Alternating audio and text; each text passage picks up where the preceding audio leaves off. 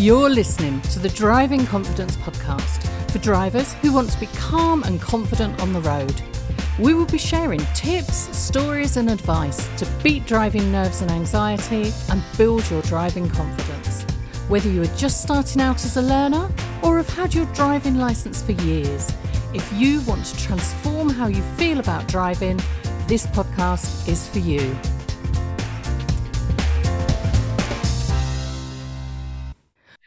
In today's episode, we're delighted to welcome on James Luckhurst from Blue Light Aware. Welcome, James. Thank you so much. Good afternoon, James, and nice to see you here. Well, thank you very much for having me. It's a great pleasure. We invited you on today to talk about Blue Light Aware because back in December, you were sharing some daily videos on your social media, helping drivers understand a bit more about what they should do when there's emergency service vehicles behind them or in the vicinity while they're driving. And it just struck me that this is something that people do get really nervous and anxious about what to do. Where are the sirens coming from? Where are the lights coming from? What do I do? So we thought you'd be a great guest to come on and tell us a bit more about Blue Light Aware, what your aim is. Of course, I'm very happy to do that. And then I'll tell you a little bit about Blue Light Aware's history. It was in 2009. I was with a colleague at a conference which was called the National Blue Light Users Conference. That was for training staff from fire brigades and police and ambulance. They were the ones responsible for trying to get consistent standards in emergency response driving. But of course, if you look at the whole area of blue light driving, you've got the components that they can control, because they can issue the certificates and check the standards of the drivers who are working for them, whether they're in the fire, the police, the ambulance, or any other of the services that might be entitled to use blue lights. But the bit that they can't control is us and the way we react.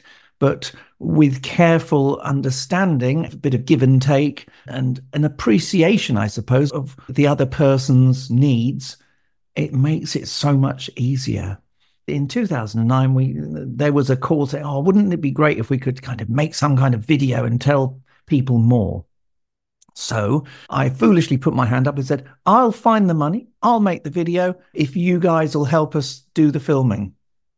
And we got support straight away from police and fire in Sussex, ambulance in Cheshire, and also police, fire and ambulance in the southwest in Plymouth, Cornwall and Devon.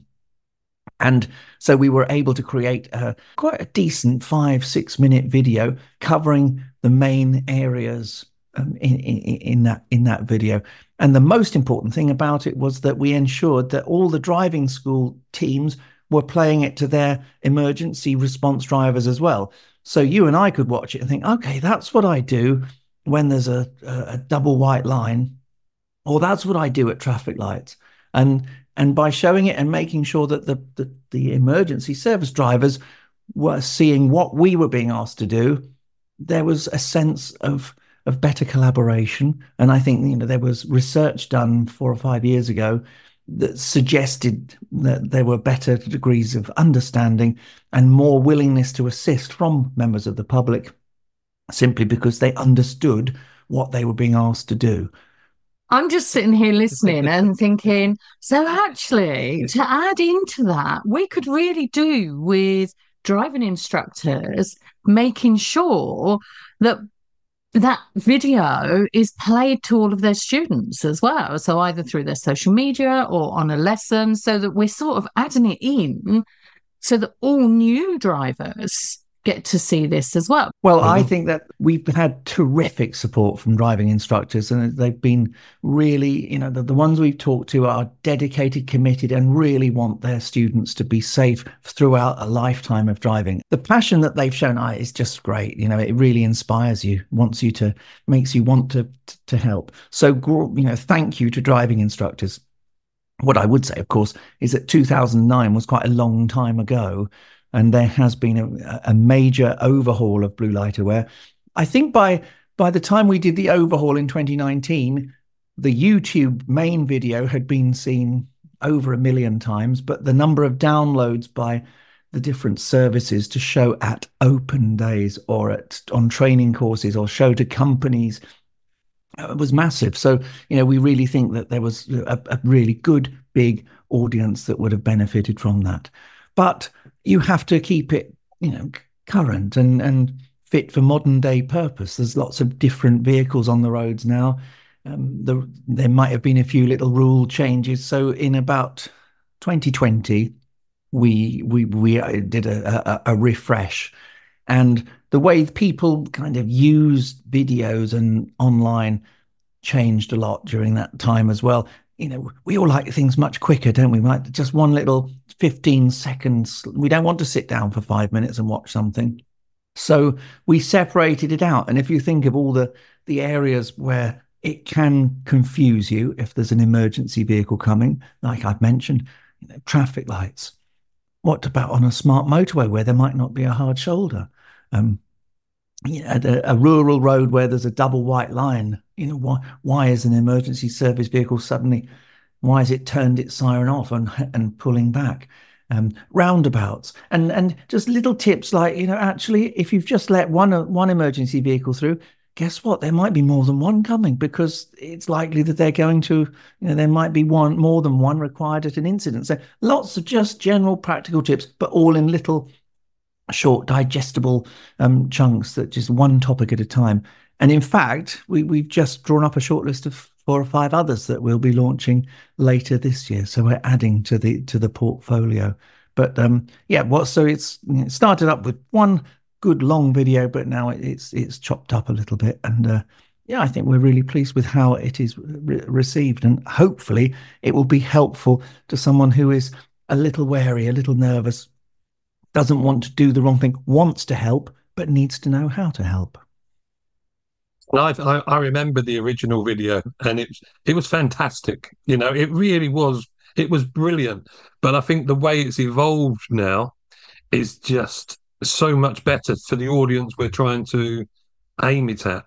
And I think those bite-sized chunks of videos that we've got now just really hit home, and people can cherry pick which ones they want to watch, can't they?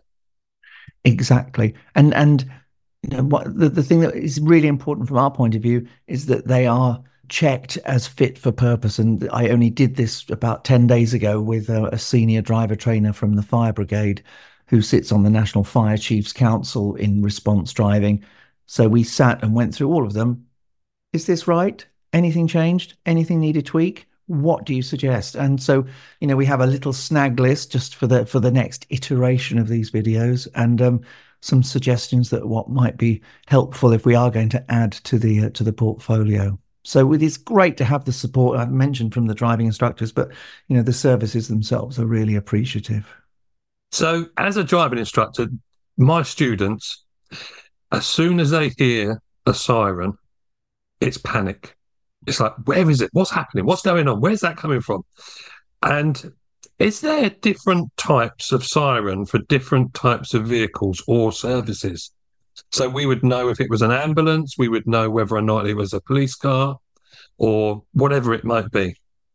No, there are different siren notes for different traffic situations. So typically, if you're driving along, a rural A road, you might hear that long sign. This is when that emergency vehicle is perhaps coming close to an area where there's a bit of congestion or up to a junction, they will switch from that to what they call the yelp. I think that's the technical term for. So they'll go from that to the wow, wow, wow, wow, wow, which is much more penetrative in a short range. So you will know that it's much closer. There are other little. Some vehicles have what they call a bullhorn, and that will be as an. If nothing else is working, you that might get you out of the way. So, but generally speaking, the services will have the similar siren notes, and so you won't be able to. The sound of the siren won't tell you what vehicle is coming generally, but you said the word panic there, but the first time you hear, hopefully it will be still some way off. Sometimes it's not the case, because sometimes you'll be in a queue of traffic and that police car behind you suddenly gets called to an emergency, and it will need to get on its way and away from you, and so it might make you jump. But what I'd suggest is everything you said is right, but just don't see it as panic. See it as part of your ongoing dynamic risk assessment. So here you are, looking, listening, assessing what's going on all around you, mostly visual, but an audio clue is an approaching siren. Or is it approaching? Are we just hearing? So the first we hear of the siren, we can start to plan. And there's generally not very much we need to do. If we are sure that there's something coming, an emergency vehicle, pull over, give it room, and think about where you're pulling over. Don't stop opposite a traffic island or on a pedestrian crossing. Don't stop in the middle of a junction. But think, because normally you can, by sort of a bit of anticipation, you can build it into your plan rather than feel that you're being forced into doing something that feels wrong and that angers other people and doesn't actually end up helping the emergency vehicle. So that's what I'd say, early decisions and early kind of working out what to do. And generally, once you have visual contact with the emergency vehicle, its position will kind of tell you what it's wanting to do. It's likely, if it's safe, to be, nicely out into the road. So, let me pass, please. Can you give me some room? If it's on a motorway where, as I've mentioned, there might be a blockage to the hard shoulder or no hard shoulder, an emergency vehicle is likely to try to create what they call an emergency corridor in front of it. So imagine 3 lanes of the motorway. Lane 1, the inside lane, probably not much happens, but in between lane 2 and 3 is where the emergency vehicle will attempt to go. So you get that kind of zipping effect. So the cars and trucks and everything in the middle lane will point towards the inside lane, whereas the vehicles in the outside lane will point into the central reservation. And that kind of zip effect will create enough room for the emergency vehicle to go down between the 2 lanes. And that's made clear by the position of the emergency vehicle. And so, looking for those clues, hearing it and then seeing it and where it is kind of positioning itself are really useful clues. I'm just going to jump in here to let you know about our Drive Calm journal. We've created a 12-week prompt journal to support our listeners to take action and improve driving confidence. The journal includes questions, prompts and exercises to create an action plan and an opportunity for reflection afterwards. Search Drive Calm on Amazon to take a look. We hope it helps. Oh, I think that was one of the great things when I looked at the videos in December, was that's what the videos show, isn't it? It shows you those clues to look out for. So it just gives you that, okay, that makes sense. Because a lot of it does make sense, actually. But of course, if you've not experienced it before, then you don't know what you're looking for. So, yeah, I thought the videos did a great job of giving those clues. And that's part of raising that awareness, isn't it? The first time, if someone doesn't know, it can be quite panicky or stressful. But once you've spoken about it and you've actually gone through and practiced that and had it in real life, even sometimes it's like, oh right, okay, that makes so much more sense now. But mum and dad have probably never had this, and they probably told them one thing, and now they're in the lessons doing it themselves. It's like we're telling them something else, and it's almost like mixed messages coming across. I think it's just anticipate and plan, and that really cuts down the possibility of panicking. And if there isn't any space, then you can't do anything. And this is really important. An emergency driver is told not to expect us to break the law to let them through. Let them break the law. Well, they're not breaking it. They have the exemptions, of course, to do certain things. They can go through a red traffic signal. They can go the wrong side of a keep left island, and they can exceed the speed limits. We can't. If we go, take, for example, in a town centre and there's an emergency vehicle coming, they will tend to go into the bus lanes because they can explain their actions afterwards. If I move into a bus lane to make way for a fire engine, then it's unlikely I'll get very far explaining to the council what I was trying to do, and I'll just have to pay the fine. And if I go up on the curb, damage a tyre in doing so, I'm not going to get compensation from the council because I shouldn't have gone up in the curb in the first place. It's up to the emergency vehicle to find its way around. Of course, there have to be real world situations. It's all fine in theory, isn't it? Sometimes if you've got a police car responding fast and hard behind you and there is no other way through, you have to make a decision for yourself. Actually, I'm going to look at an idiot just by sitting here. It's quiet. The junction is clear. I have to go through this traffic light because I don't know why it wants me to do it. It's none of my business why, but it wouldn't be wanting me to if it wasn't important. And so, there's things like that to think about. But no one would ever advocate you break the law to assist an emergency vehicle. Yeah, and that's the message we get across. It was always like, if I was sitting at a red light and an ambulance came up behind me, would I have to go through a red light? Which opens up a whole new set of questions for me as an instructor, because it's like, well, where else could they go? Yeah. Oh, well, they could go around me. And it's so again, it's just that raising awareness, like you said, anticipate and plan. You might, if you see it early enough, even wait further back, won't you, to allow that space for them to go through.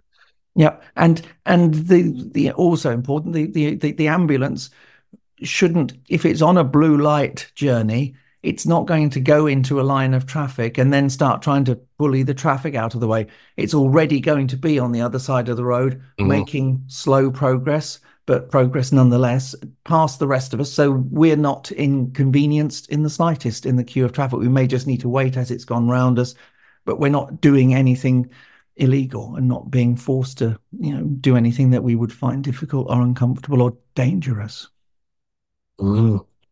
Yeah, I think that's so valuable. It's that sort of myth busting, isn't it? Because I think there are a lot of myths out there saying, oh, you must do this, you must do that, you must do the other. So yeah, myth busting. So James, potentially you've been on blue lights and in the cars or in the response vehicles. How have you found that actually being in one of them, if you have? Because I'm always interested to hear people's view of what they see while they're driving in that vehicle, because we don't normally get that chance, do we? Now, I have had that chance. I trained with the South Central Ambulance Service in response driving, and even as I approach the age of 60, I'm still a special constable. So I serve with my local police force in roads policing. So I do have, there are times when we are traveling on blue lights. Generally speaking, 90% of drivers are helpful. And it's all, it's making sure that you give them the information that they need by the position of the vehicle, and making it quite clear where we as the emergency vehicle need to go. Sometimes people are oblivious. Now, that may be because, I don't know, they could be hard of hearing. They could have loud music on. They could be, could have headphones on or on a telephone call that's, hands-free or whatever, where they're distracted. And so they can't process the information that's apparent to everybody else who's kind of fully in the driving task. So, and some will just choose to be awkward, but very, very few. The training you get as a blue light driver is you have to think, well, any driver, you've got to think for everybody else. And I think the key thing is that you never assume that anyone will do what you want them to do. But that's the case for any driving, isn't it? And it's just with blue light driving, you're seeing much further down the road. You're kind of making a plan, and you've got an idea, this junction, next junction, or how you're going to deal with what's happening a mile down the road, at the same time as being acutely aware of everything that's happening right on the nose. And I suppose another really important thing is that blue light vehicles are not all the same size. So, a police motorbike will get through a gap that a fire engine won't. A fire engine might need you to do more maneuvering than the police car, but simply because of its size. So, that's quite an important thing, just as when you're working out where to stop and how much space to give, because once you see what the vehicle is, you can have a better idea. Are you giving them enough space? And I suppose the takeaway for me already is look out for those clues. That anticipating and planning while you're driving is almost constant. That's what we do as drivers is doing that. But when you notice something, it's knowing what to look for. What's that vehicle behind us or even in front of us to the sides doing? Where are they positioned? What are they telling me? What does he want to do? What's he showing me? And I think that's a really good sort of like thought process and takeaway for me. Yeah. And before you know what it is and where it's coming from, if you get those clues, if I can hear something, it may be coming my way. It's just making sure that you've got space, isn't it? Because you can't go wrong by making sure that you have space in front of you, behind you, because then if you do need to position yourself, you've got more opportunity, haven't you? Yeah. Definitely. Tyres and tarmac, that's what we like, bit of space in front. You just never know when it might come in handy. Yeah. Yeah. And that goes almost back to when your first lessons, isn't it? When you're just dealing with that moving off and stopping and starting in traffic. It's the reason behind what we do, isn't there? So for different situations. So, yeah. And what I would say, of course, is that all of the things that the Blue Light Aware resource advocates are in the Highway Code. The Highway Code doesn't allocate a lot of space to blue light driving and how to deal with blue light vehicles, but the advice on offer through the videos is all compliant with Highway Code. So that's quite important. Lovely. So before we tell people where they can find Blue Light Aware, was there anything, when we invited you on, was there anything that you thought, oh, I hope they ask me this, or I'd really like to get a particular message across? Is there anything that we haven't covered so far? No, I think what I'd just reiterate that the emergency drivers will not expect you to break the law or take any risks in helping them out. And 99% of the time, they will not be kind of on your back pushing you through. Really, really not. And they understand that you're trying to be helpful, and it's as far as possible. They like to try and see it as a collaborative effort. Thanks very much. You might get a wave of the hand or a toot of the horn. It's a busy working environment in a blue light vehicle going to we don't know what. It could be a very nasty incident, and they're kind of mentally getting ready for what they have to deal with, because it's not just the driving, is it? The driving is purely the transport for them to get from somewhere to then put in their professional input to save a life or to stop a crime. Or there's so many reasons that they would turn on blue lights, but they do appreciate that the efforts that we can make to make their journeys that little bit safer and possibly a few seconds quicker that might end up saving a life. Oh. Lovely. And where do people find the videos? I would just go onto the internet and put Blue Light Aware and out it will come. And the website is bluelightaware.org.uk, I think. But if just put in Blue Light Aware and it should be right there.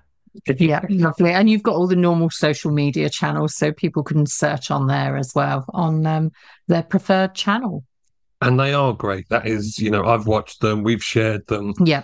They are a valuable source of information. Yeah. And I recommend whether you for anxious and nervous drivers, but also for any driver. So, particularly if you've been driving a while, it might be a really good refresh to have a look and think, okay, I've forgotten that, or I didn't know that, or so just fill in any gaps in knowledge and information by having a quick watch. Thank you. Brilliant. Well, lovely. Thank you very much, James. Thank you for giving up your time this afternoon and coming on and talking about it. It was a genuine pleasure. Thank you for having me. Again, thank you, James. Thank you for listening. Find out about the different ways that you can work with us on our website, www.confidentdrivers.co.uk, and begin to transform the way you feel about driving.